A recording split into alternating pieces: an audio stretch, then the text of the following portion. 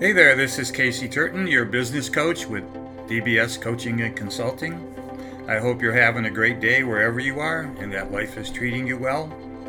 Today I want to take a look at some marketing ideas with impact. And this is not fancy Madison Avenue stuff. These are things that no matter what your business size is, you're going to be able to use some of these. Some of these are new to you and some are old-fashioned and you might recognize them. So let's go through the 16 marketing ideas with impact, starting with sponsor a local sports team. Being involved in your community is a great way to get your name out, to build trust, and to meet new clients.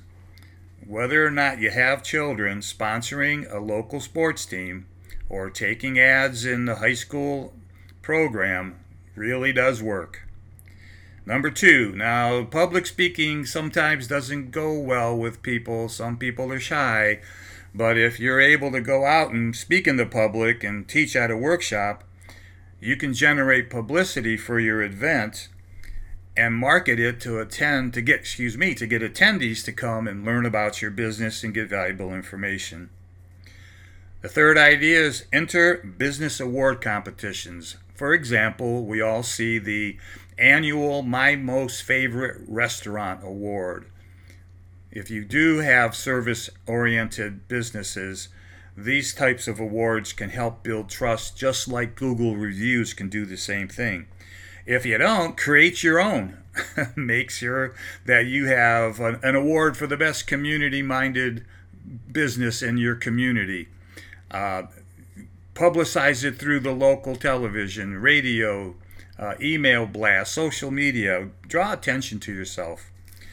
Number 5 is host free events.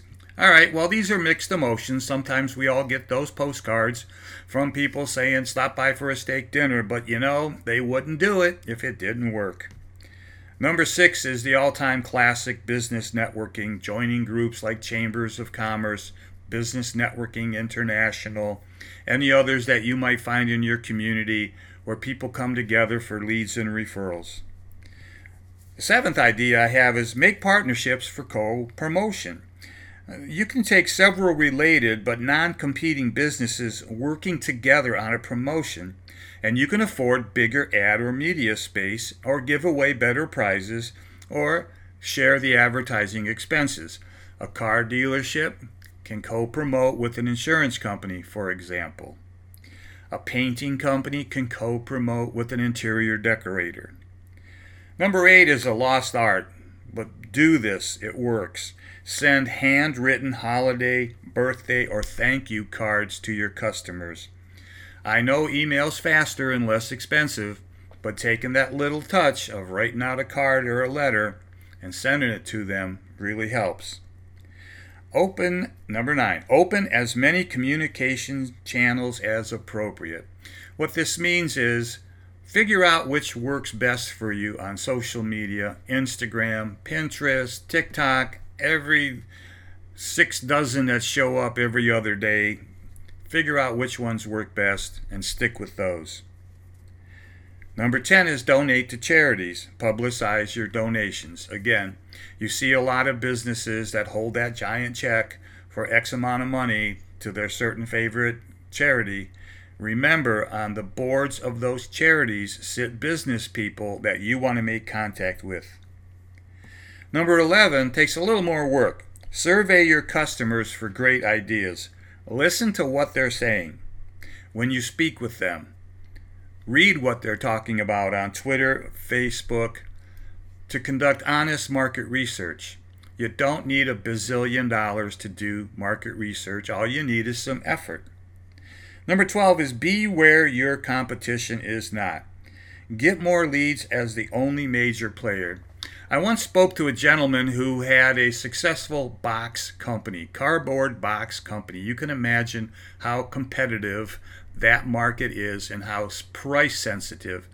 But he had a large business, employed probably 50 people, and I asked him, how did you become a success with all the competition? And he says, I went out into the boonies and I worked in the small communities. And I got my name out there, and it gave me time to practice my sales presentation, and also it allowed me to not bump heads with a lot of competitors. And then when I got smarter, he said, he moved his business to the larger city. Number 13 is set up an affiliate program. This isn't always possible, but if you're able to set up resellers for yourself in other markets, that works out great. Number 14, and this is particularly good for home improvements people, create a customer loyalty program to encourage purchases and referrals. What I mean by that is we call that term the customer for life. After you've made your sale, don't disappear off into the sunset. Remarket to those customers via email, postcards, letters, whatever technique works best for you. Number 15 is, it's almost, you have to do this, and that's get testimonials and reviews. You need your Google business page. You need those 5 stars or 4 stars. Now, I want to interject that you don't have to have 150 5.0 reviews.